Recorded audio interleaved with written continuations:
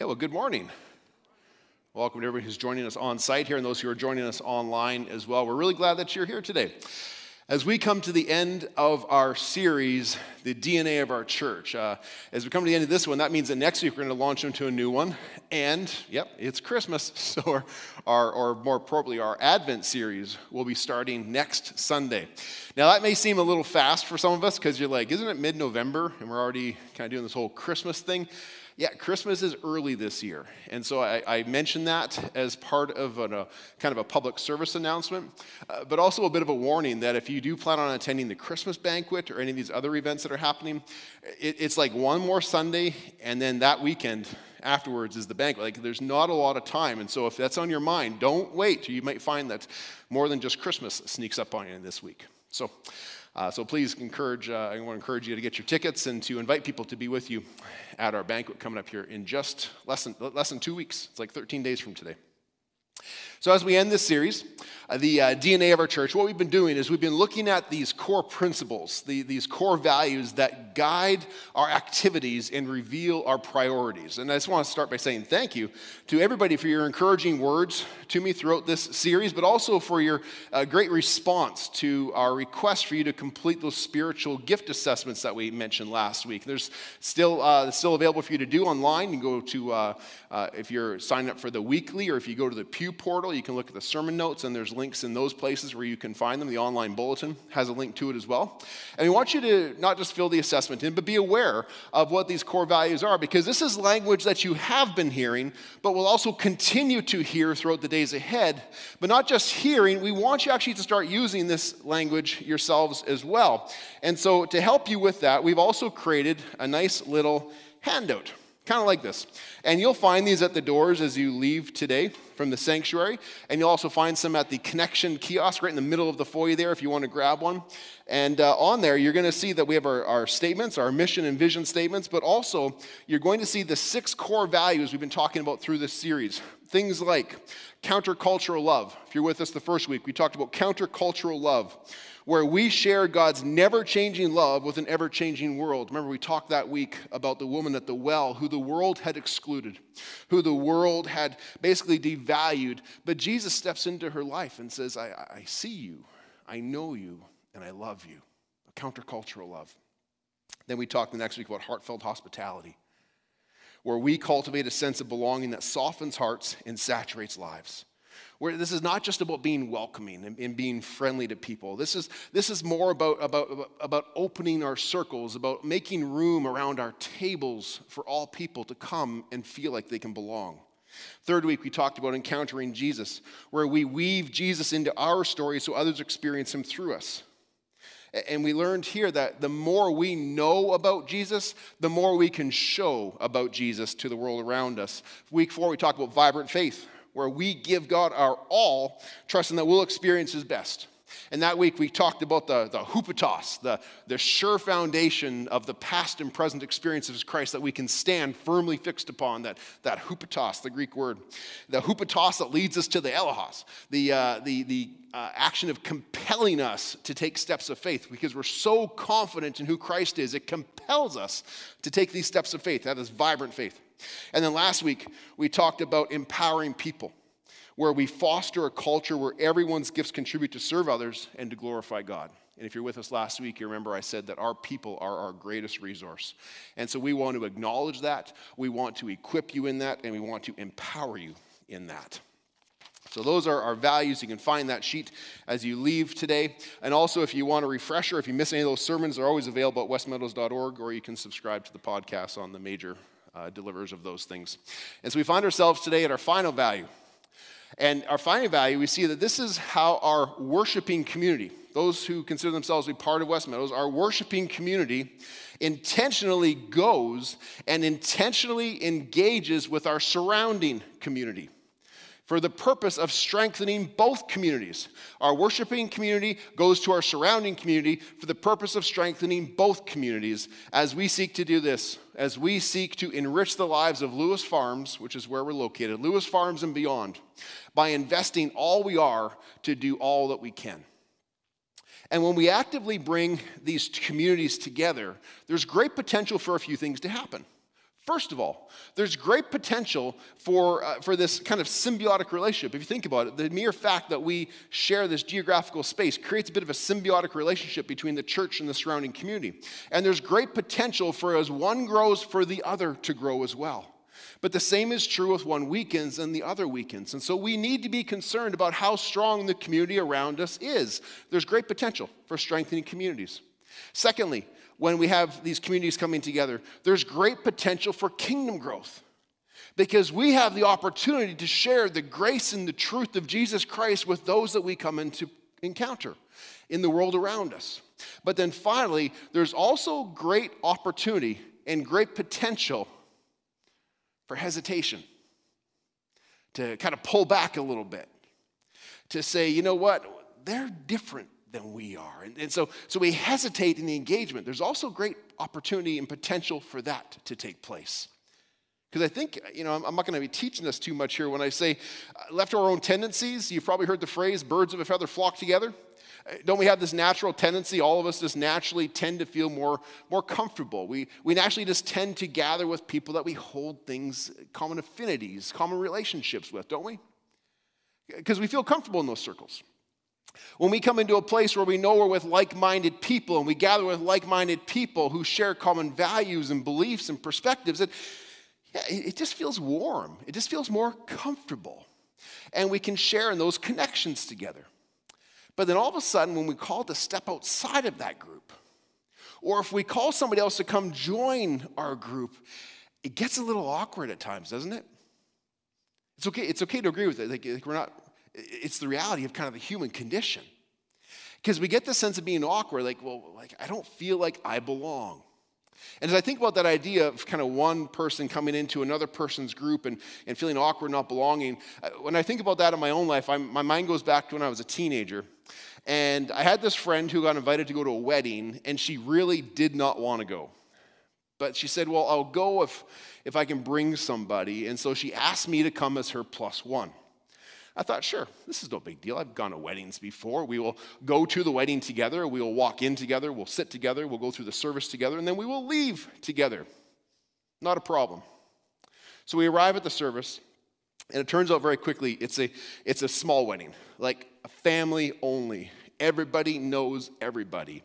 And we weren't there more than 60 seconds. And I looked at her and I said, I feel really out of place here. Stay close. So don't leave me alone. And so we sit through the service, beautiful service, and then the couple heads out to the foyer for the receiving line where everyone stands up and you gradually go by and you congratulate the bride and the groom on the wedding. And as we're standing in line waiting to go out, a long-lost aunt pulls my friend aside and leaves me standing there completely by myself. I am alone, a stranger in a foreign land, just standing amongst this family that I don't know, just gradually, step by step, getting closer and closer to this mystery newlywed couple that I have never met in my life. And I keep looking and be like, come on back. But her aunt won't let her go. And all of a sudden, I'm next. I'm next to congratulate the bride and groom. And I will never forget the feeling I had as I stood before the bride, this mystery bride I had never met before. And I gave her a hug and I said, congratulations. And I'll also never forget her look as she looked at me and she goes, who are you? And why are you at my wedding? And it was the most awkward situation I can think of being out of place and feeling like I did not belong. I was a stranger in somebody else's party. Perhaps you have a story of where you felt out of place or you felt like you were a stranger in a community that was not your own. In such moments, it's not opportunity for us to feel like, hey, I'm going to strengthen this community. I'm going to make this wedding better than it was if I wasn't here. No, our natural tendency is to flee from community in those moments, to find a place that's more comfortable for ourselves. And I'm sure we can all think of times when we've felt that within ourselves and we've been challenged with that. It's hard to step out of those comfort zones.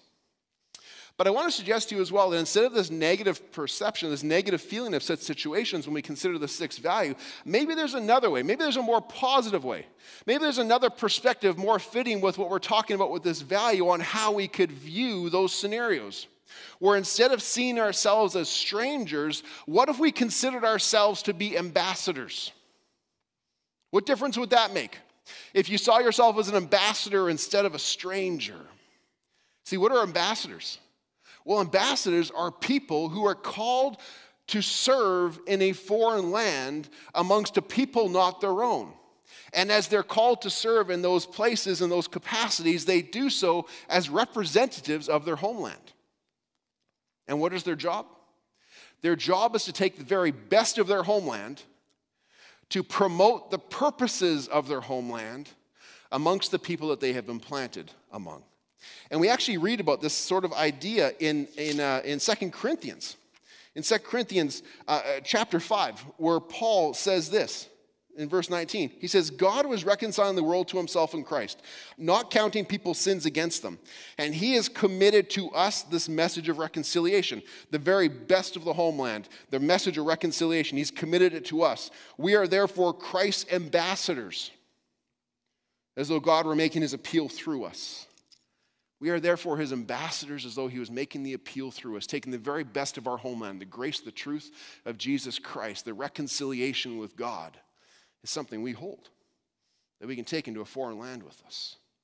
And at West Meadows, when we speak about our worshiping community, the community that just stood here and exalted God, the great characteristics and attributes of God, this worshiping community, citizens of heaven, that's our homeland. Heaven is our homeland. And we are sent from our homeland as ambassadors to Lewis Farms and beyond. You know, and that was happening not just last week, but that happened almost 30 years ago when this church was first built on this plot of land. And over the last 30 years, the surrounding community of some 20,000 people have grown up all around us. And we have been given an opportunity. No, we have been given a responsibility to share the very best of ourselves and our homeland with those who grew up around us. See, we have a community that needs us to serve them. We have a community that needs a food bank. We have a community that needs a daycare. They need a second story store. They need benevolent support. They need counseling. They need spiritual guidance. They need to have recreational opportunities. We have a community around us that lacks facility space where they can hold family-oriented events, where they can hold community gardens, where we can have Christmas concerts over the next 3 weeks where over 10,000 people will come through this building from the schools and the families around us.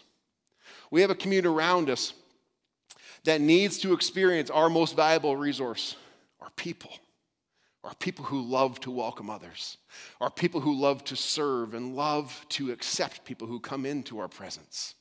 And we have a community around us who needs our most important thing, most importantly needs the good news of Jesus Christ that brings transforming power to their lives, to their homes, and to our community.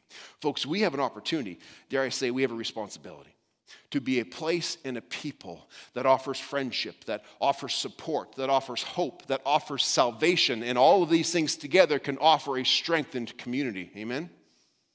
We have this responsibility as ambassadors of Jesus Christ. You know what? This isn't a brand new idea at all.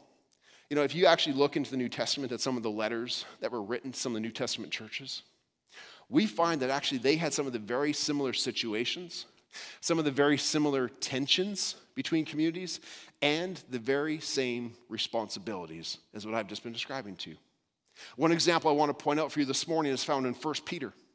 And 1 Peter is a letter written by Peter to a number of churches who were scattered throughout Asia Minor, which is sort of modern-day Turkey.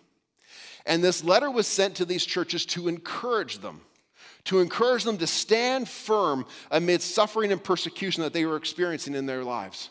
And to stand firm and to continue to honor God with their lives as witnesses, as Peter calls them, as witnesses amongst these pagan communities that are around them.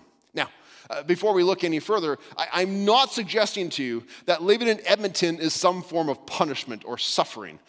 And don't ask your friends in Calgary about that, because we know what they're going to say.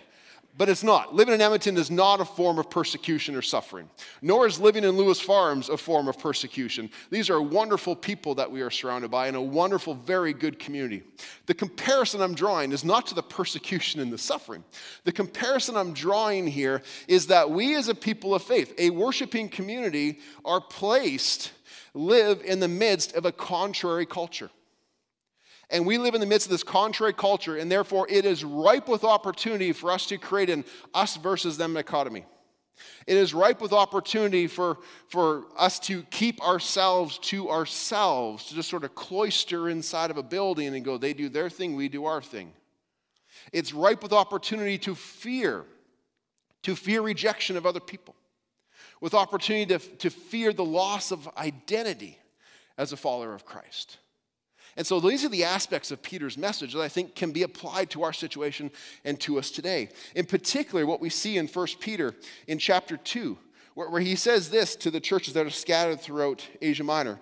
He says, "Dear friends, I urge you as foreigners and exiles to abstain from sinful desires which wage war against your soul. Live such good lives amongst the pagans, that though they accuse you of wrongdoing, they may see your good deeds and glorify God on the day that he visits us." We again see this idea here that he pulls out, that followers of Christ are citizens of another kingdom. Citizens of another kingdom that are brought into a different land, to a different people, for a purpose, though, and with a responsibility. You know, sometimes God will do this, right? Sometimes he'll place us in situations that are not comfortable. Sometimes we'll find ourselves in a group or in a classroom or an office or in a public space. And we might not use that word, but we feel like the exile. We feel like the other to the majority who's there. Just quite often, just by the sheer fact that we're a follower of Christ, that we might be a Christian and we know that most others in the room aren't. And nobody even has to say anything necessarily or do anything. Sometimes if you find yourselves in those situations, I know I do at least, you just naturally feel the divide. You naturally feel the distinction, even before any word is spoken. Sometimes when I jokingly talk about this, I'll mention that this is very common for me, like when I go get a haircut. I used to go to I have just a regular barber I go to now, but I used to go to a place where every time I walked in, I would get a different barber. And sometimes it was the same one, but quite often I get a different one every time I went in. And I dreaded the inevitable question. Because not very long you're in the chair before they go, "Oh, and what do you do for a living?"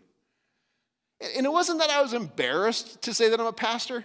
I just hated the awkward silence that followed it. Right? It's like, "What do you do for a living?" "I'm a pastor." Snip, snip, snip, snip, snip, snip, snip, snip. And then usually something like, "Well, that's different." Sometimes I'm like, why don't I just skip the awkwardness? I'll be like, "What do you do for a living?" "I sell fire insurance for a living." That's what I do. I can sell you eternal fire insurance if you need that. So it's just easier sometimes, right? But anyways, when this awkward situation happens, I remember, no, wait, I'm an ambassador and I'm on a mission. And so rather than shy away from these conversations, I wait for the awkwardness to actually surpass, it just kind of go away. And you know what I find on the other side of the awkwardness? Maybe you found this as well, if you've allowed the awkwardness to surpass, to just kind of go. You know what I found on the other side of the awkwardness? I find curiosity. More often than not, I find curiosity beyond the awkwardness. Because the awkwardness isn't because like, "Oh, pastor, you're evil, bad." No, awkwardness is like, I just didn't expect that. And so we just kind of let it breathe for a minute. And then we turn to curiosity. And they'll quite often ask me questions like, "Well, is that a full-time job?" Yeah, it is. "Well, what do you do during your week? Do you just work on Sundays?" I get that a lot, believe it or not. Do you just work on Sundays? No. And so sometimes the way that I explain to people, I say this. I say, I'm like, imagine for a minute that I'm the CEO of $1 million organization who also has to research, write, and present a term paper every week. That kind of sums up the personnel, the finances, the ministry aspects, but then also the research, the writing, the presenting of a term paper every week. And they go, "Oh, okay, yeah, you'd be pretty busy then, wouldn't you?" I would.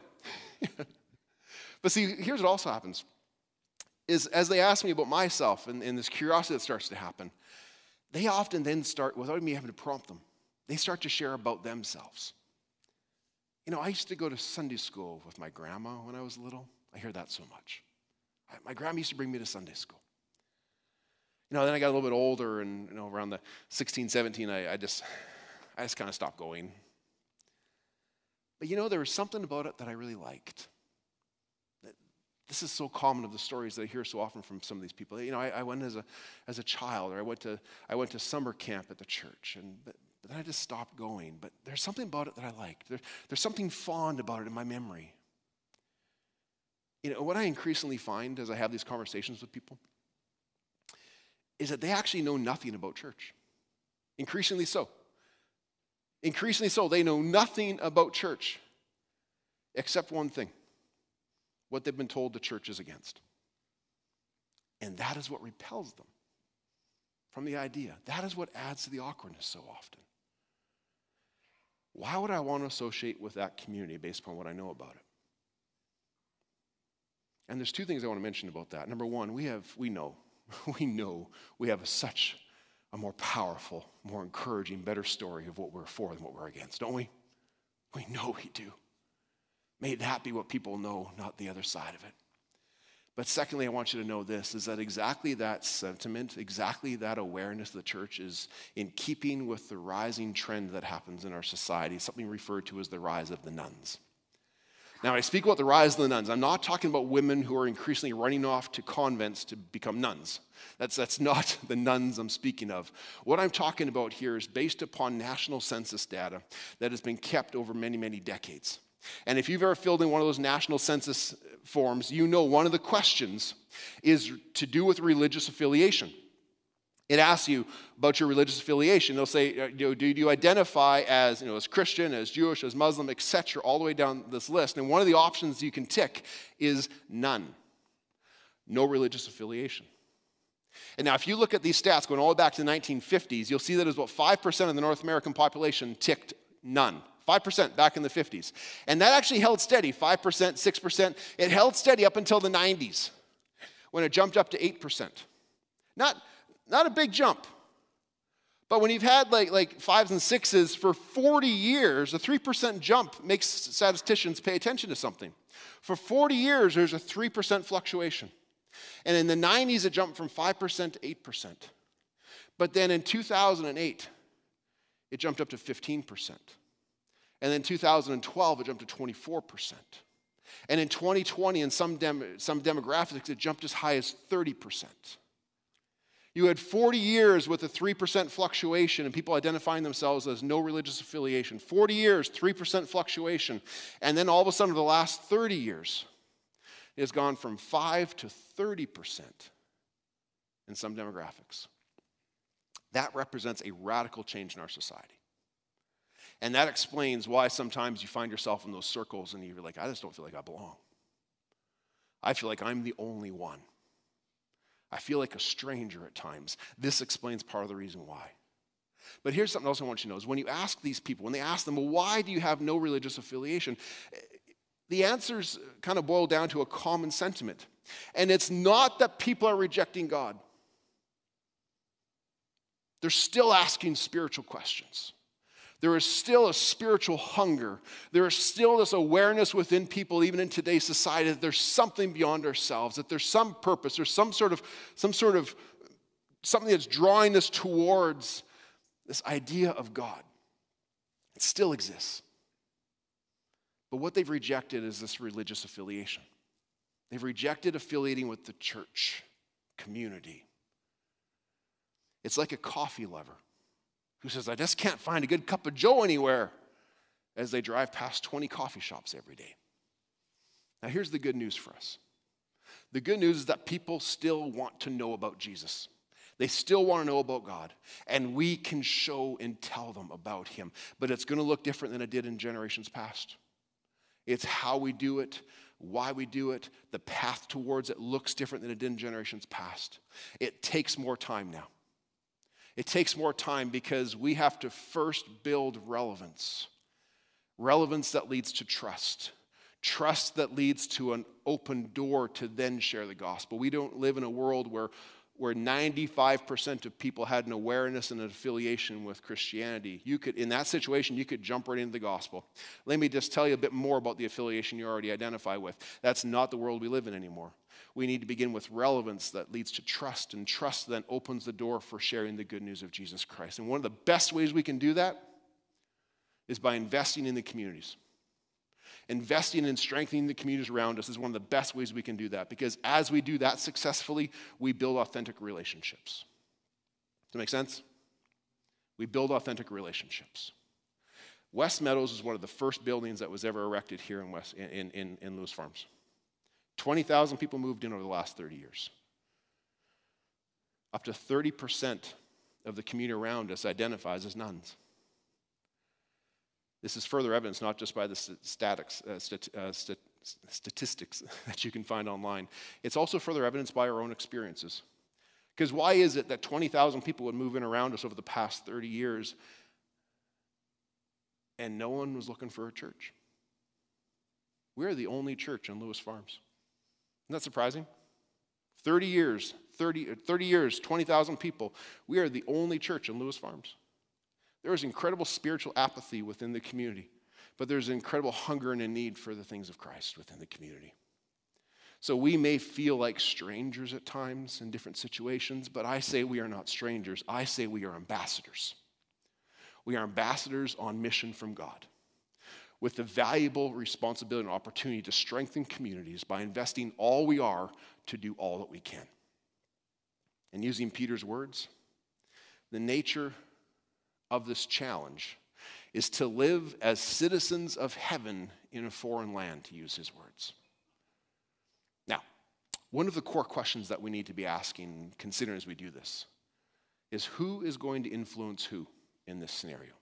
Anytime two cultures come together, anytime two people or two groups come together, there's a chance that one's going to influence the other more than the other, right? Anytime we're made up of two or more contrary views, one's going to have a gravitational pull against the other. For example, if you have ever tried to diet or lose weight in a house where no one else wants to. You ever been in that situation? What did you make me for dinner there, dear? Well, here's your steamed broccoli and cauliflower rice with some tofu on the side. Oh, did you add anything for flavor? Yeah, a sprinkle of parsley. Oh, thank you. What are you having? I'm having a salad, Caesar, beside my garlic bread and lasagna. Which one's going to have more pull? Right? That's not a neutral scenario. The person who's trying to be good with their cauliflower and tofu is how long? How long? Until they're like, I wonder what lasagna tastes like. Until they kind of get pulled over this way. These things happen. Nadine and I see it when we do marriage preparation with couples. When we talk to couples where one is a believer and one is either indifferent or not actively involved in their faith, and we warn them. There's a gravitational pull that's going to happen here. Maybe the believing partner is going to lead their engaged, their fiance this direction. More often than not, though, the non-believer, even if they're not adversarial, the non-believer is going to influence the spouse this way. More often than not, that's what happens. The same risks are present when a believing community engages with the surrounding irreligious community. The same challenge exists. The same risk is present. And that's why we have to be aware of this question of who's going to influence who and who's going to strive to look more like who. And Peter was concerned about this too. And the answer to the question is actually found in what he said in chapter 2, verses 11 through 12. And he says that you can determine who's going to influence who based upon what we do and what we don't do. And number one, he said, abstain from sinful desires. Don't eat the lasagna, is kind of what he's saying. Stay away from the lasagna. Don't give in, abstain from these sinful desires. These are the things that are contrary to the will of God. God loves lasagna, but it's not when you're trying to lose weight. Things that are contrary to the will of God, contrary to the character of God. Because as we know, there are commands and there are laws that God has decreed for his people to follow. And when you follow those, surprise, you're going to look different. You're supposed to look different. That's the point. If you follow God's laws and decrees and value what he values, you're going to look different, and that's part of the point. If we looked like the world, not only would it impact our influence because we're actually shifting towards that, not only would it look different, but it affects our definition of Christian. When somebody meets us and we say, oh, we're a Christian. Oh, you're just like me. You look just like me, you act like me, you believe like me, you must be just like me. I guess that's what a Christian is. I'm a Christian. No. A Christian example like that, a Christian who is not abstaining from sinful desires and looks like the world and yet claims the label of Christian does not have that transformed life. And all of a sudden, Christianity gets reduced down to religious practice as opposed to a transformational relationship. Does that make sense? Abstain from sinful desires as we live amongst other people. The second thing he says is live such a good life. Live good lives. Actively know and promote God in front of others. Just live that life of decrees and laws that makes you look different. Live it. Just live it proudly in front of other people. And when people in the world see the difference that God makes in our lives, there's something different about it. There's something appealing. There's something attractive about it. That doesn't mean in every situation, in every conversation, that living, and we know this, that living the ways of God is going to be celebrated. But when you get into these more authentic relationships, and you hold firmly fixed to your values and your beliefs in an authentic relationship, people will be curious. When you get past the awkwardness to the curiosity, you can move from curiosity to authenticity, from authenticity to transformation. Because living our lives in word and deed true to the things of God has a transformational value to it. It has the saving impact upon a people. And it opens doors for us to invite them to experience new life with Jesus as well. So as we look at this passage, it says, see, we're not called to stop being foreigners and exiles. That's part of the deal. We're not called to stop doing that. We are to look different by holding firmly to these things that define us. But we go to the hockey game and we cheer for the Oilers with everybody else. We just don't guzzle beer all night. We might consider to send our kids to public school, but we stay aware of what they're learning, and we want to have a voice into the community. We have non-Christian friends. Who else are we going to share our testimony with? Who else are we going to invite to experience new life with Jesus? We invite the community to come into our building for celebrations, for events, for services. We share the best of ourselves with them, our people and our resources that we've been blessed with. And we go to the community. We join the community leagues. We help the neighborhoods. We build the ice rinks. We serve and be known amongst the community. Now, that's what Jesus was talking about when he said in Matthew chapter 5, part of the Sermon on the Mount in chapter 5, when he said that you are salt and you are light. And he put it this way. He said, you are the salt of the earth. But if salt has lost its saltiness, how can it be made salty again? It's no longer good for anything except to be thrown out, trampled underfoot. You are the light of the world. A town built on a hill cannot be hidden, neither do people of light. Neither do people light a lamp and put it under a bowl. Instead, they put it on a stand, and it gives light for everyone in the house. And in the same way, let your light shine before others, that they may see your good deeds and glorify your Father in heaven. Maybe you're the kind of person that gets called salty sometimes. Now, if somebody calls you salty when you wake up too early in the morning or because of your driving skills, that's a different kind of saltiness. What we're talking about here is salt that adds flavor. It adds flavor. You put salt on your fries because it adds flavor, right? It makes them taste better. Maybe salt also, we can refer to it as sort of an old-fashioned saying where you're worth your weight in salt. You heard that before? You're worth your weight in salt. It's because salt used to be a valuable commodity that was part of a salt trade. It had value. It had monetary value. But also salt has this preserving nature to it. Where, back in these times, there was no refrigerators, there's no freezers, and so you would salt things. It would help to cure and to allow things to be preserved. Jesus is saying here, followers of Christ, his followers, add flavor to the community in a good way. Not in a mean, judgmental manner. They add flavor not by having a mean, judgmental spirit, but by having the fruit of the Spirit. By being priests, bringing peace and kindness and generosity and love and joy. These are ways we can strengthen the community. Believers add value by our presence and the contributions that we make. Going back to the classic question, if we weren't here, would anybody care? If we're not adding value, we know the answer to that. We're not worth our weight in salt if that's the case, if people wouldn't miss us. And salt, followers of Christ, also have a preserving nature because we have the good news of Jesus Christ that can eternally save people. And in Jesus, we also have the light of the world. In Jesus, we have the light of the world that calls us to let it shine before all people. Not to hide it, not to cloister and keep it to ourselves and in our building and our circles, but to take it as ambassadors, to bring the light with us as we go. And then Peter says this, he says, when they see your good deeds, when they see your saltiness, when they see your light, they'll glorify God. They'll glorify God. We are salt. We add value. We bring a preserving reality of the grace, truth, and love of Jesus Christ. We are light. As we can be those agents and ambassadors who can bring the light of Christ that reveals the relational, the practical, the spiritual struggles of life that people have and point them to a better way. Therefore, we can strengthen communities by investing all that we are to do all that we can. And as the worship team comes and joins me back on the platform here, I just want to encourage you to think that, one day we will return to our home. We will be in our homeland.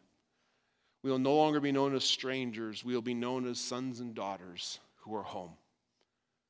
But until that day, we have been given so much by God, so much that we can offer to our surrounding community. Our greatest resource is you, our people. We have an opportunity to be active in our community, to meet the needs of relational needs, spiritual needs, recreational needs. We have the ability to do that. We need you to volunteer, to help us, to welcome people, to live out these values of heartfelt hospitality, of encountering Jesus. We have the opportunity to bring services that wouldn't exist if we weren't here. Benevolent support, biblical counseling, spiritual education, even services like a daycare in a secondhand store that is so desperately needed in these difficult times that a community is going through. We're meeting needs that exist around us. We have a building as a resource. The church is the people, but the people exist within this wonderful resource of a building.